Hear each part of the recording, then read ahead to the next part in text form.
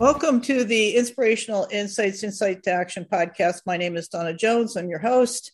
This is the place you come for different perspectives on how to move organizations forward in the world, reconnect back to a much higher purpose, both at a personal leadership level, right the way through into why the company exists.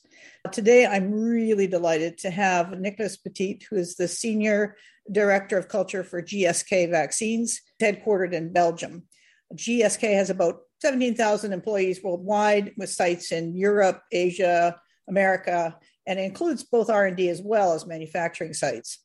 The company is world leading with a very broad portfolio of vaccines. Around 80% of the doses manufactured in GSK sites are shipped to low and middle income countries. Nicolas was a speaker at the ONA Summit, the Organizational Network Analysis Summit, December 1st to 3rd in 2021. He's talked about the transformation process using ONA with Hilton Barber. I'll put the link for that in the show notes.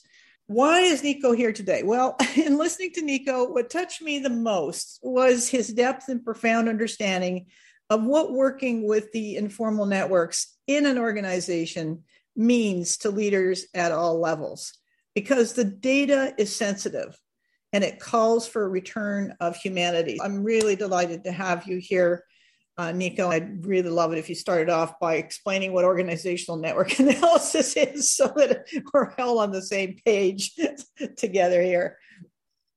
Thank you, Donna. Really nice to be here. Thank you for having me on the show. I'll start off explaining what it is for me and how we've used it at GSK Vaccines. Organizational network analysis is about understanding the relationships between people. You take whatever group, and then you want to know within that group who is connected to whom.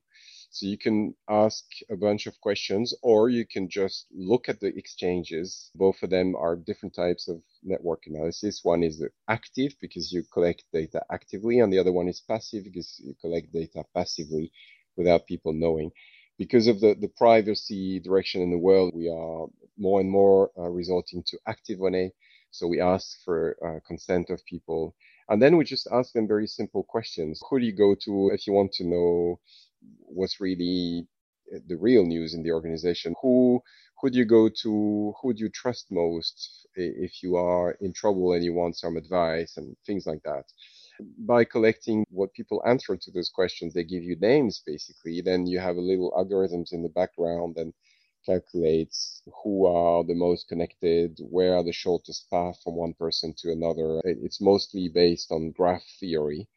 It gives you a good understanding of a particular network, how healthy it is, if people are isolated and not isolated.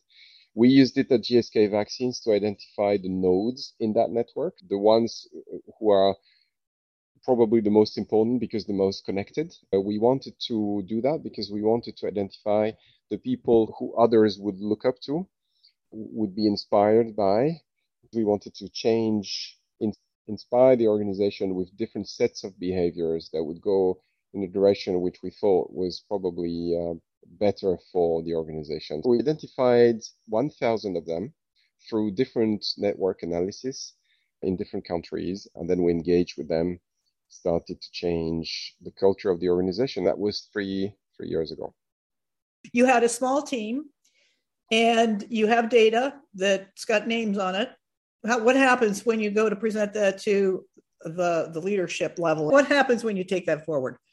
The first thing that people say is, wow, really interesting, because you know that people have connections with one another. We all have connections with one another. And very typically in a meeting where a decision is made, you go out of the meeting and then you start chit-chatting with others in the corridor. We all know that this is where the real thing happens. But the thing is, this is most of the time very invisible. And this is a big frustration for many leaders not to know what people say in their back. And so knowing suddenly that they are in this parallel world, this informal connection world that runs next to the formal world where the leaders are sitting. By the way, they're also sitting in the other world.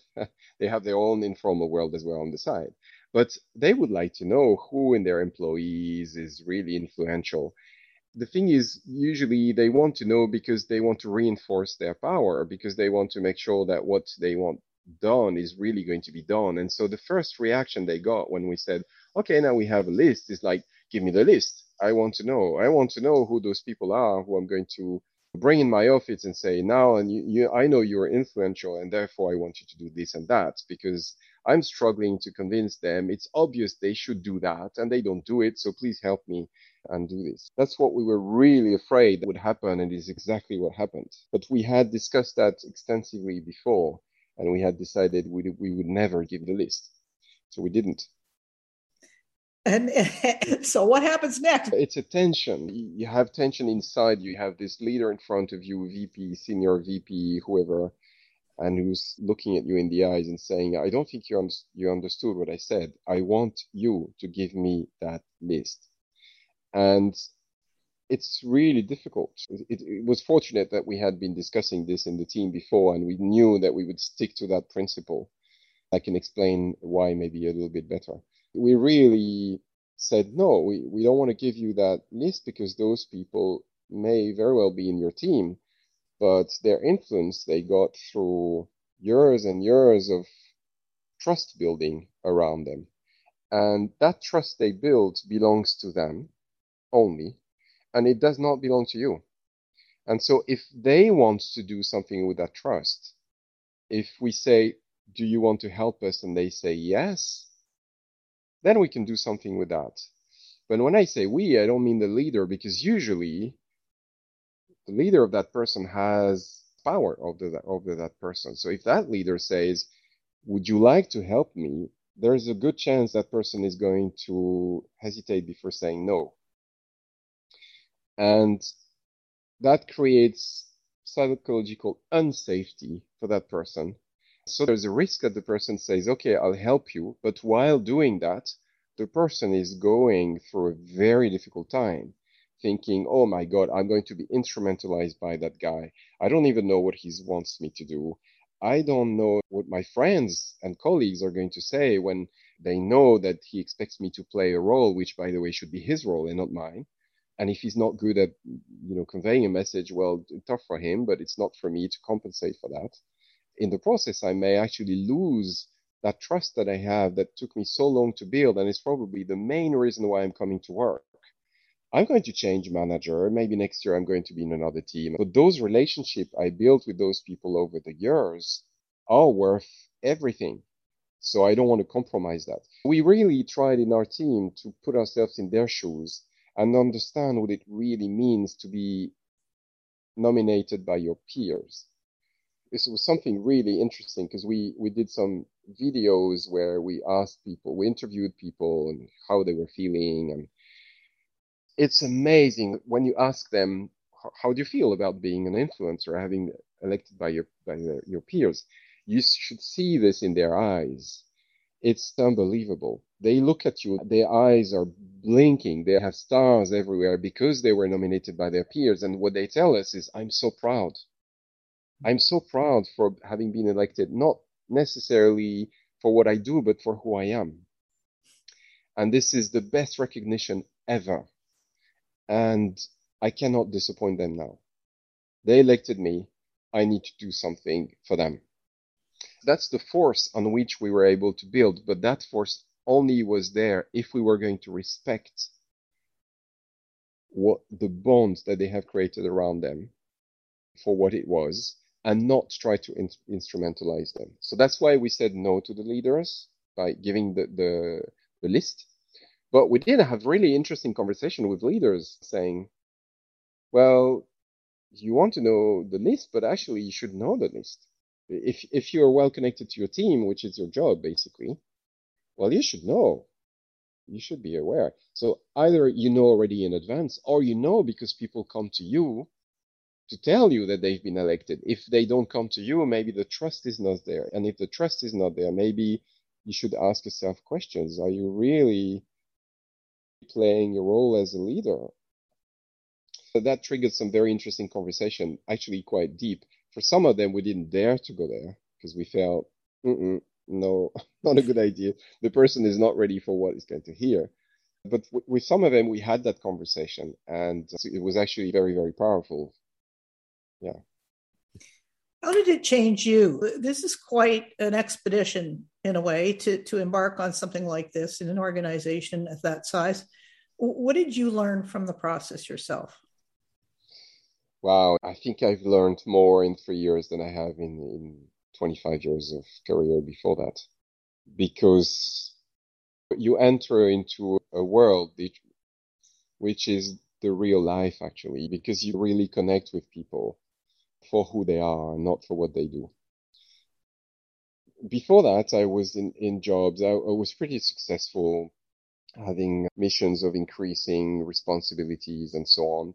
And the reason why I was given those opportunities is because I was good at delivering what I was doing. I was a machine with full of energy, and I could deliver. And I was really proud of that. What I did not realize is that while delivering, I was not paying enough attention to people around me. I was obsessed by delivering a project, a bottom line figure, whatever it was that was my job at the time.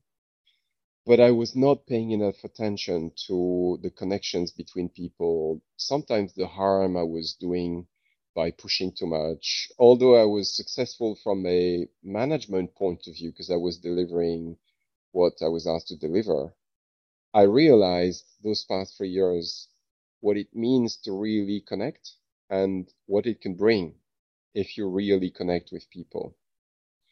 But that has changed me profoundly because I've realized who I am really. I've accepted my weaknesses, which I was trying to conceal before.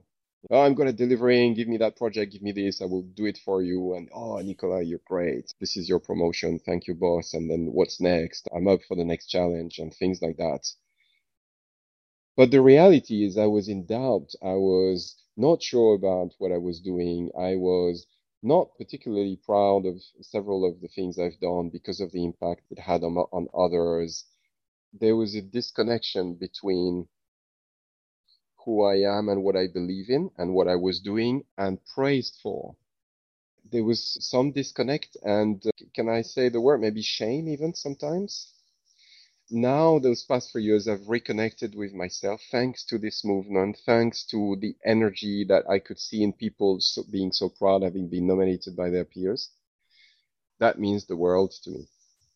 It changed me really quite deeply, and I will never be the same again.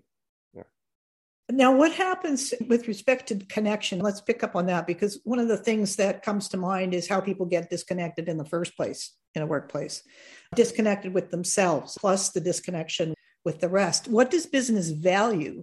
And how does that create a disconnection that is actually detrimental to the organization? We're entering into philosophical questions here. I love that. It's a system. So there's no simple one cause causing one effect, right? It's much more complex than that. But it's true that everyone working in private organization, and I suppose public is the same, any moment where people are brought together and there's some sort of hierarchy, I think games are being played. The first game that is being played is with yourself.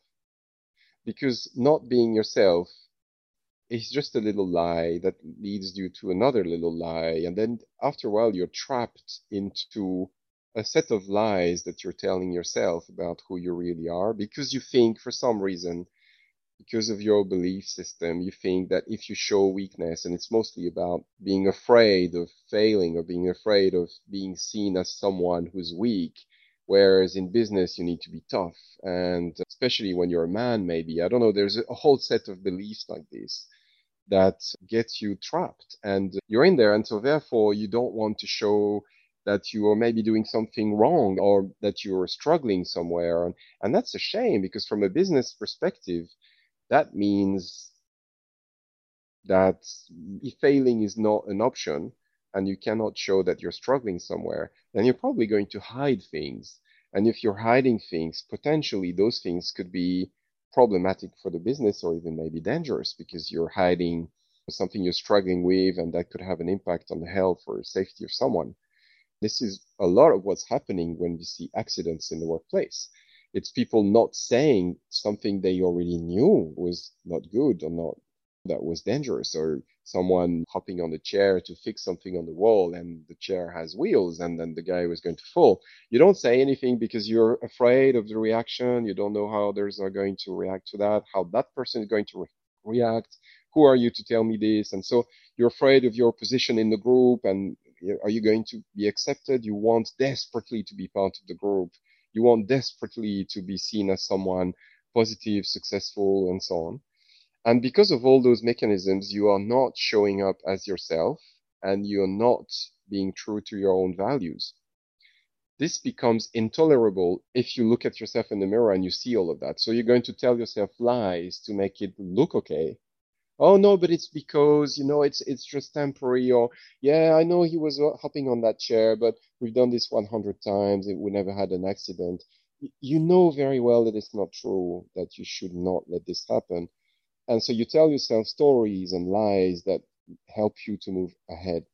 And progressively, you get emotionally disconnected. You get emotionally apathetic to your environment because it's the only way to survive. And so if your boss is saying something that you find shocking or something to someone else around you or maybe to you, you're not going to say anything because you're afraid of the impact on you, but you're ashamed of that. And so therefore you build a whole set of stories to be able to survive. And the only way to survive is to get emotionally detached or not committed. Because you're not committed, you don't give all you could give if you were really engaged. And you have this army of consultants and this multi-billion industry of employee engagement surveys and work on your people who are not engaged. Okay, yeah, but you need to ask yourself the right questions and put yourself in the shoes of those people and what they go through emotionally to really reconnect them with who they really are and create that environment where it's possible. It has a lot to do with leadership. Yeah, well said. There's a couple layers there. One of them is that the impact of working with networks, the informal networks, is to separate authenticity from pretend perfection, in the sense that pretend perfection, which is a function of mechanical style of management. If we talk about mechanical approaches to management, that disconnection goes with. And the deeper part of it is being real, absolutely real.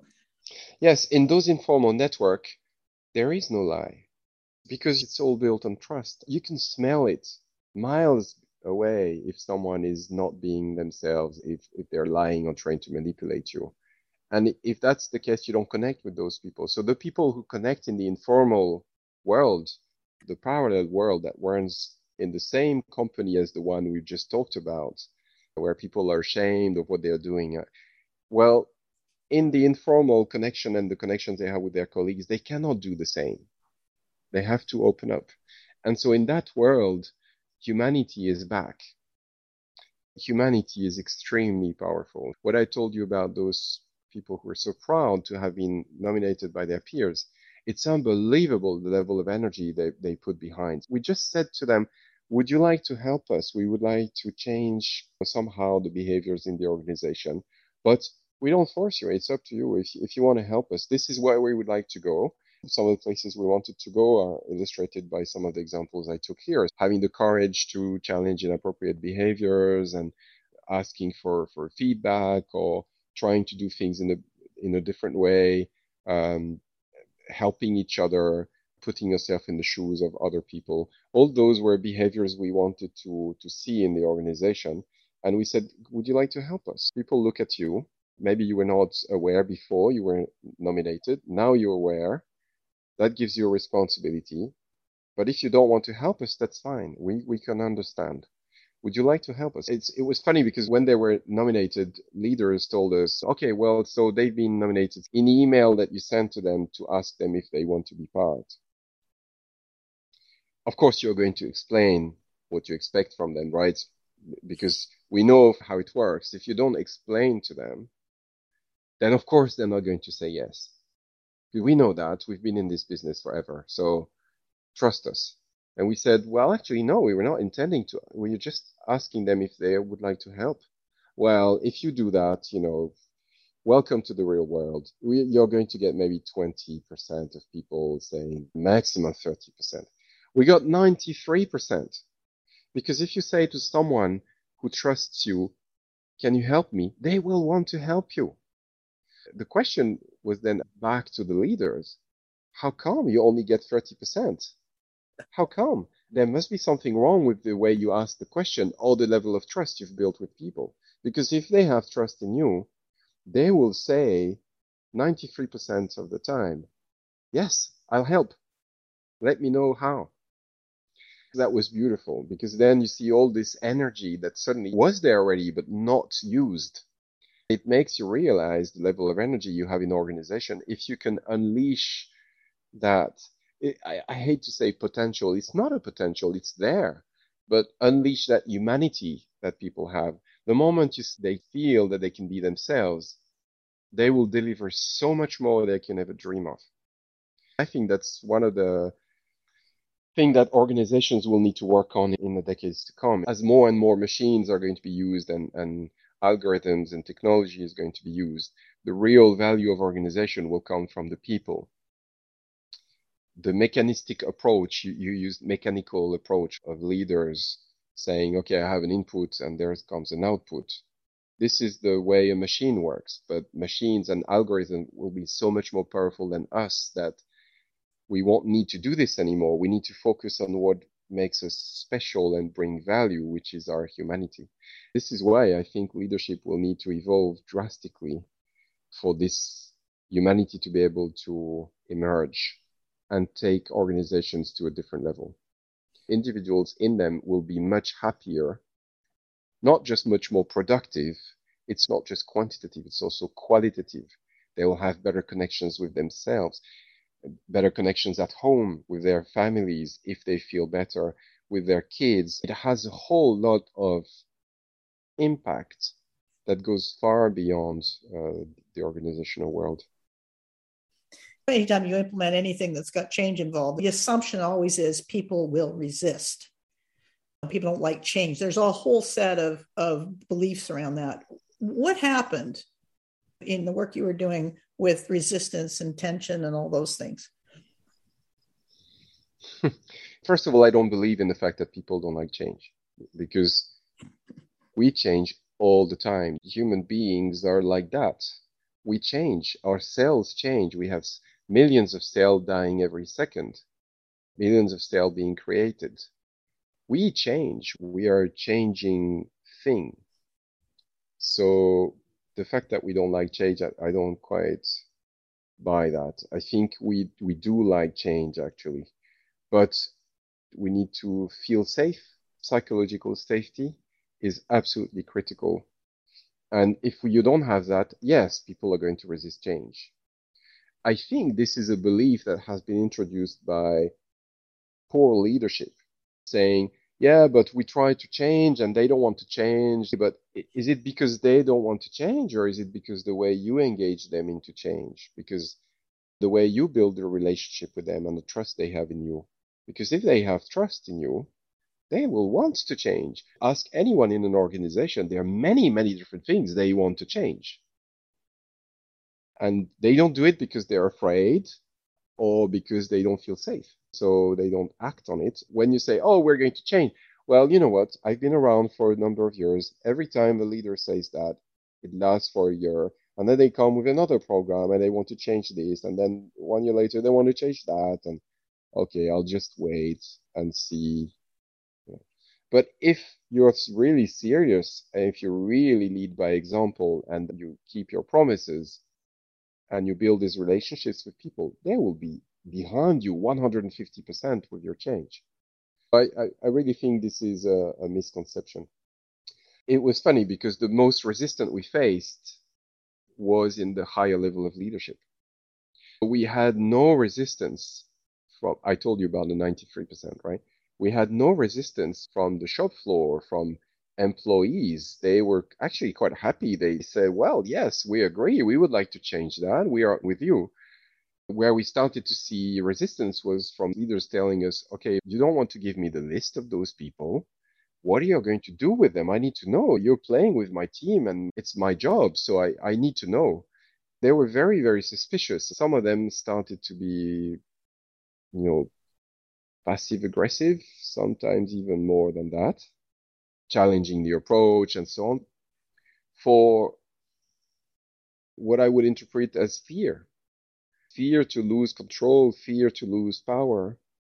Some of them understood really well what we were going to do, and they were all excited because they said, oh, great, you're going to enter into this informal world with your influencers, which by definition I don't have access to because I'm in a formal world and I manage a team. And of course, I cannot be both really, or it's very difficult to be both.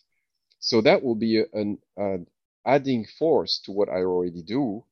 Maybe the two together, we could be stronger. Many of them recognized the value of doing that, but some of them resisted. And the higher we went into the hierarchy, the more resistance or suspicion there was. We decided as a team that we would not work for the leadership team of the company, but work for the people. That's one of the other decisions that we had taken very early on in the project. We were in close contact with the CEO who opened doors for us, who wanted to help us. But we said we don't work for those guys. We work for people. We work to create an environment where everyone can thrive, but not to fix something for management to be happy. It's interesting because when we were talking earlier about resistance, that I did a lot of conflict resolution work in the leadership development side. And one source of resistance is in yourself when you don't meet expectations. So I couldn't help but think you've got a cadre of executives who have a set of expectations about what a change is going to do. And whether that's well communicated or not, when people don't meet that expectation, it equals resistance. The optimal way of functioning is to say, here's what we're trying to achieve. And then people work together to get that done. I think that's one distinction in terms of process and oversight for, the old, like a regular way of transforming an organization and working with these beautiful informal networks that bring the energy to it.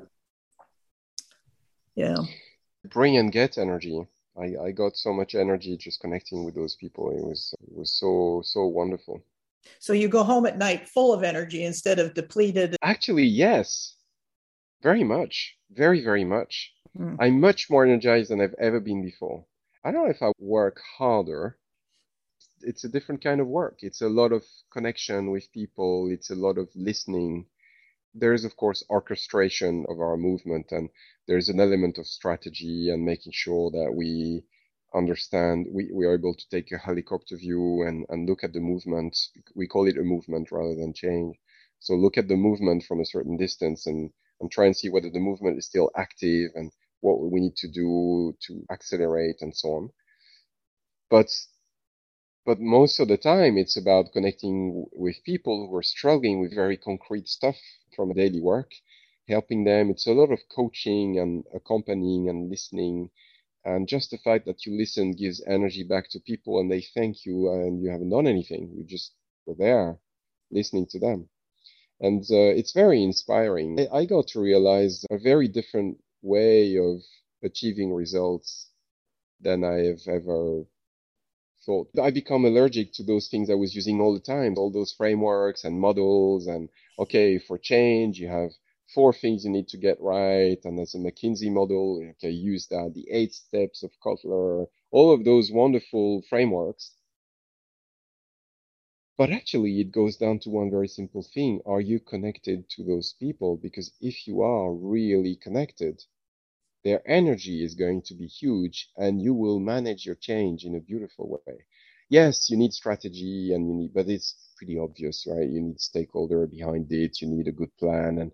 But that's very obvious things.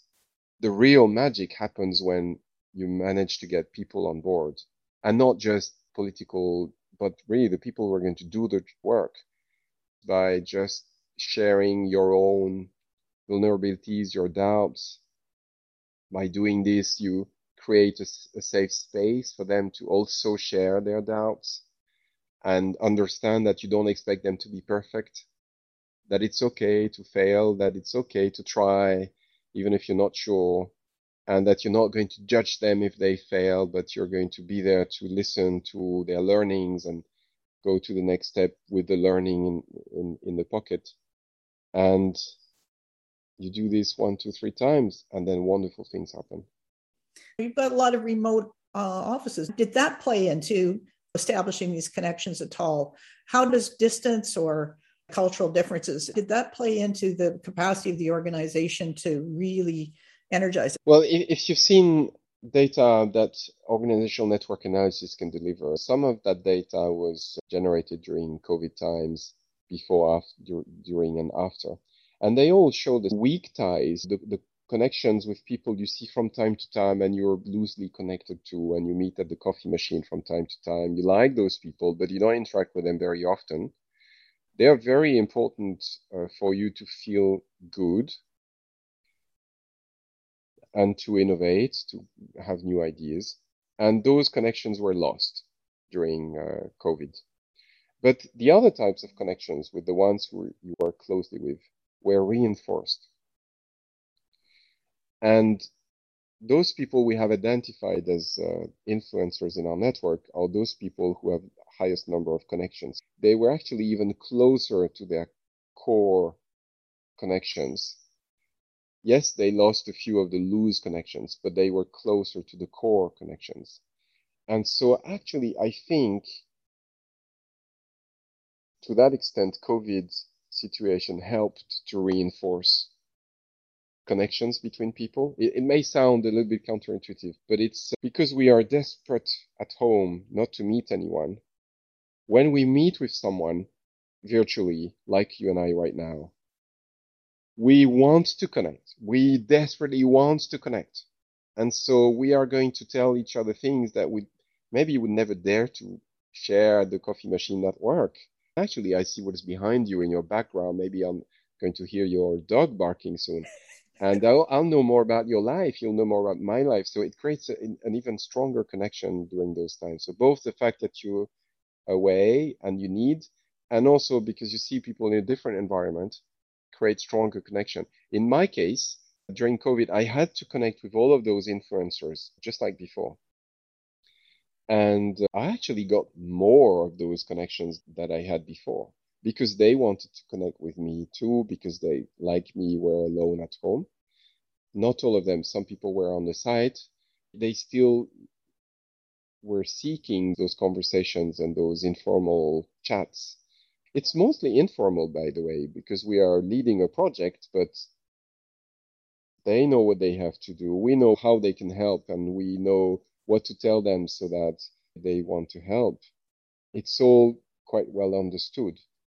The magic comes when you start showing that you don't do this because of your own delivery targets, but you do this because you care, because you sincerely care about those people, because you like them, because you want them to feel great, because you are sincerely sorry that because of COVID, their life is more complicated.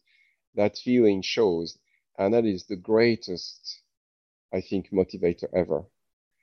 The thing is, if you do this because you think you try to manipulate them and you think that if you say this and that, it's going to get them motivated, they will feel it. So it needs to be genuine and comes from the heart. If it does, if you really believe in it, and if you really show a real compassion, then amazing things can happen, because this is the way we are. We are human beings before we are employees, before we are a project leader, before we have a 25-year career in a particular role or particular company. We're foremost human beings, and we just want to be loved, and we just want to love others, right? No? It sounds very trivial because we're like, oh, there is no place for love in an organization. Well, I'm not sure. I think we're just the same in organizations as we are at home. Why would it be different?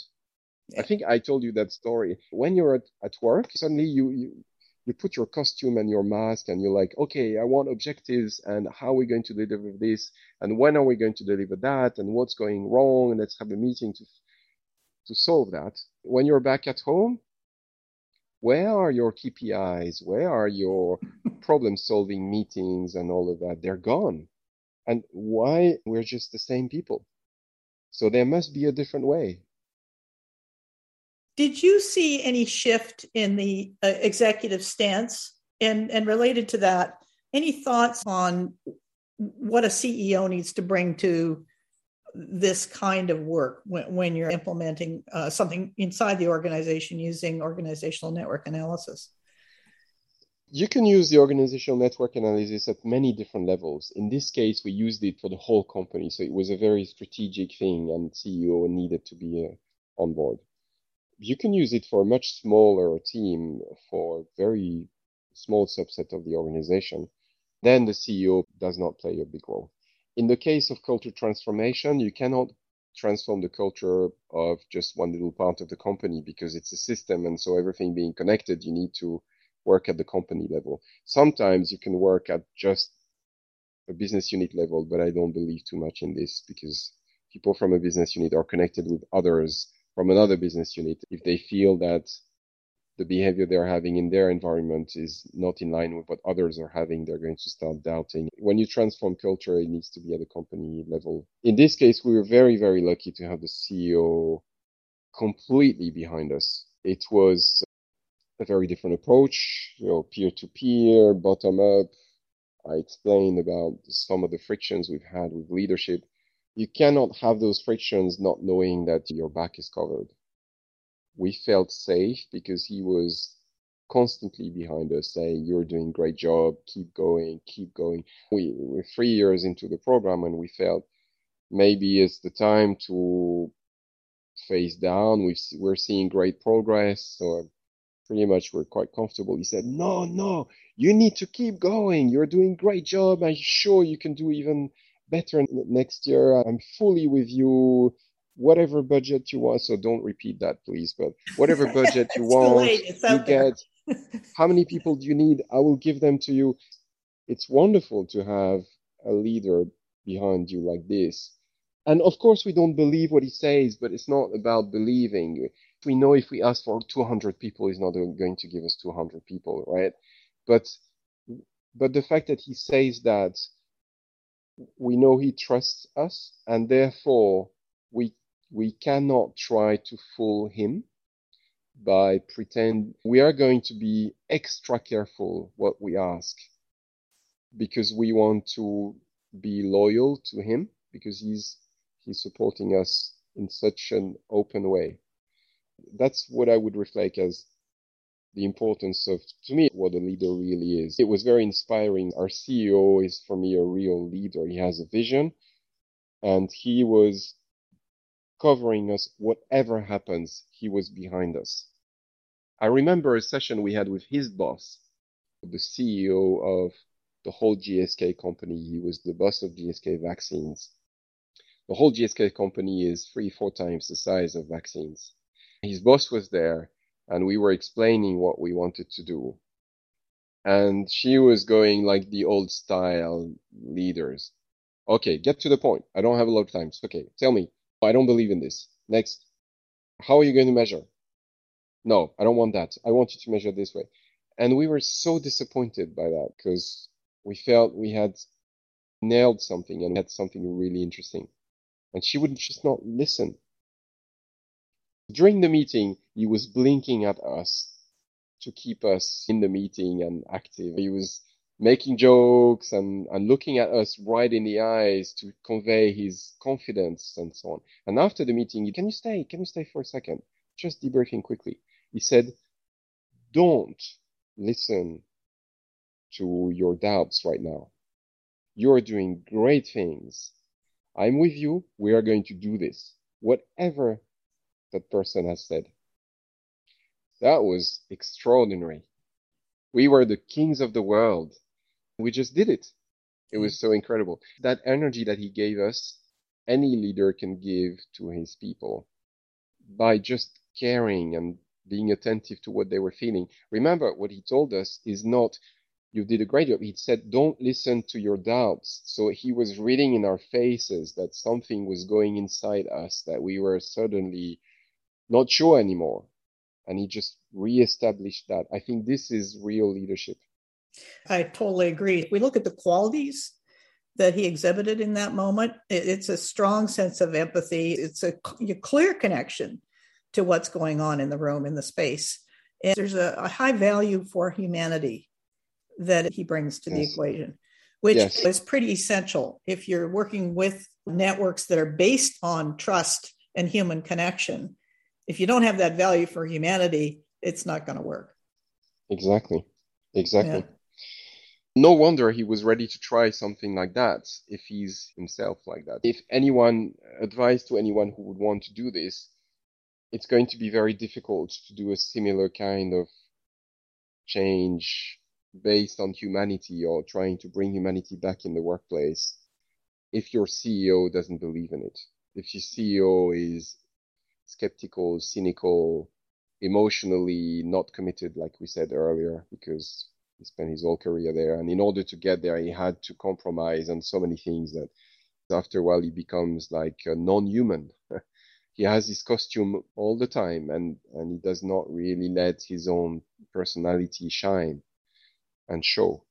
Then don't go for it, because you're going to struggle at some point. It's going to create frustration for you and for everyone that you have brought on board with you. Make sure you have the CEO with you. Can you tell us a little bit about measurement? Because organizations love measuring things, including the things you can't measure. Obviously, as a CEO, he's looking at things and he's seeing what he values. But that may not show up in the metrics or the analytics. Where does measurement fit in? It's another very interesting discussion. We could go on 2 hours on this. Well, we won't. No, I'll try to stick to 5 minutes. Measurement is in the former world when you put your mask and your costume on when you get to work. Measurement is everything. It's everything because you're going to have to cover your back, whatever happens. You need to be able to show, I had this problem and this is how I know, and therefore you need data for that. And this is how I did a great job. This is the data. So you cannot be against me or whatever. And I'm safe. Because the whole thing is about being safe in the office. You try to survive. That's all you do. You don't try to live. You try to survive. And so this is how measurement is used, basically. Everyone is using measurement to see where there are problems so they can fix them and show that they fix problems. Therefore, they're good and therefore they're wonderful and therefore they need a promotion. Culture is different. You're not trying to fix anything. There's nothing wrong with your culture. Your culture is just the way it is. It's the way people behave. You're not trying to fix people.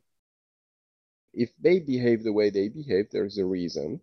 People around them have behaved that way. For no particular reason, they replicate that behavior and that becomes a social norm and therefore your culture. But there's nothing wrong with it. What you want to do is not fix it. You want to shape it. You want to build it. It's a very different approach. Whereas usually when you use figures, you're trying to identify the gap between what you see and what you want to see. There's a gap. There's red. This is the color code that you were typically using. So it's red. Therefore, if it's red, I need to fix it. Let me take it and I will fix it. This is the way they think. If it's green, don't pay attention. That's right. That's good. It's going well. So don't change that. In culture, it's exactly the other way around. So think of it like a barbecue. What you need to fix in a barbecue is all those coals that are not hot yet, because you want it to get hot, right? Your red is your coals which are not hot yet. You focus all your energy on this and you try to light all of those coals. Actually, I would like to challenge this. Because in culture, if it's about building, what you want to focus on is your hot coals and blow on them. We all know when we've taken care of barbecues that if you blow on the cold coal, nothing's going to happen. You're never going to be able to barbecue. In order for this to fly, you need to blow on what is already going well. So you need to focus on the green, check the green behaviors that are going well, and focus your energy on this and show how well it is, tell stories. It was very difficult for them when we explained that we are going to measure things, but we're not going to show them. They said, oh, come on, we're not children, so you show us. And we said, no, because we want to show you much better things than that. We want to tell you stories. And we said to our CEO was so excited with that. He said, I love it. I love it. But when we explained to his team, they were very puzzled. We said, When we come to you, we're going to tell you stories of things that are happening in the organization. And maybe you have stories of your own, of things you've seen, and we'd like to hear that. Because those stories tell you much more than any sort of graph with colors and an action plan and mitigation plan. We are going to tell you stories of Miludi, of Jacqueline, and what they've done yesterday and the week before in their environment, because that is culture. It was very, very hard for them to hear that. I think today they're still struggling with it. They accepted it because the CEO says he's really happy with it. So they like, well, okay, if he says he's happy, I guess we're not going to say anything. But they still want to see those bloody graphs. So it's really, really funny, really funny. We do have some graphs and we show them from time to time to keep them happy. But because we've made rules very clear at the beginning that we are not going to focus on the red and we do not want them to focus on the red, but rather on the green, they know that now. And so it's safe to do it with the leadership team of the company. We are not communicating on anything like this to the whole company. That we never do. We only share stories because stories reinforce the movement. Not only do they tell you things that are really happening, but they also reinforce the movement because people see that and say, oh, it's happening. So if it's happening, two things happen in their brain. One, it's positive. I want to be part of something positive. And second, well, if it's happening, then others are doing it. And if I'm not doing it, I'm going to be left apart. And I want to be part of the group. Therefore, I'm going to do it too. Those two powerful forces are the ones that we are using when we report on culture. Brilliant. Any particular hints or suggestions you'd give to anybody thinking about embarking on O&A for their organization? Be prepared to be amazed. That's one thing. Be amazed by what you're going to discover. And be amazed by the incredible energy you're going to see in people. The second thing is be prepared to unlearn. I've shed the light on a few examples of things that were really counterintuitive or taken it in a different angle. If you are curious enough, humble enough, and ready to unlearn, you're going to love the ride. Be patient and resilient. Because when you talk about people and behaviors and influence, it is not the same pace as the pace that the business is usually operating. Business operates by the quarter, usually. You don't change behaviors of people in a quarter. I need to be resilient and patient. This resilience is just being kind to yourself and being kind to others, knowing that it's not an easy thing to do, and be patient because you're kind. Wow. Thank you. Love it. Thanks so much for sharing all this with our listeners today and going forward as well. For anybody who wants to learn more, you can see Nicholas's presentation, the keynote, on the O&A Summit website, onasummit.com. There's a membership portal there, and you can join in and watch Nico's video as well as some other videos as well. Anything you want to add before we close off? Well, that summit that you talk about, I didn't talk too much about what the topic of our discussion today, so your listeners may be a little bit surprised. But it's like we all are, right? We all have multiple identities. We like and do many different things in our lives. I just want to encourage your listeners to be proud of all their different identities and just keep hoping, because humans are beautiful. I get asked all the time what people can do on a Monday morning after listening to one of my episodes. In this case, I think the answer is to step back from your daily patterns, to observe them, and to spend time just noticing what you do under certain conditions. How does the organization respond to certain conditions? And to take in the patterns that you're witnessing as information for what needs to stay the same and what can change.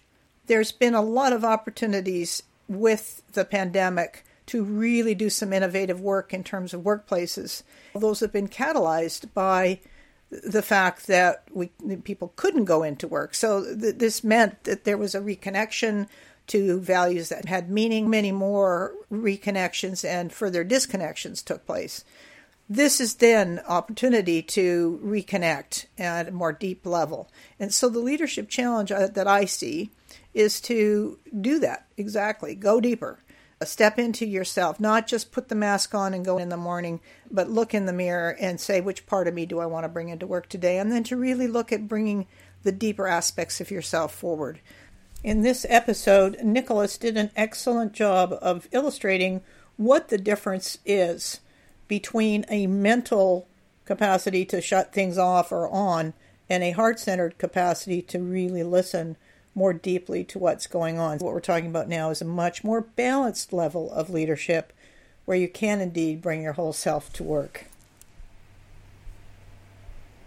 My name is Donna Jones. My work involves self-development as well as organizational growth. It's like personal growth for business, if you will, and workplace cultures so that they are more human, more connected, not only with our natural world, but also with each other.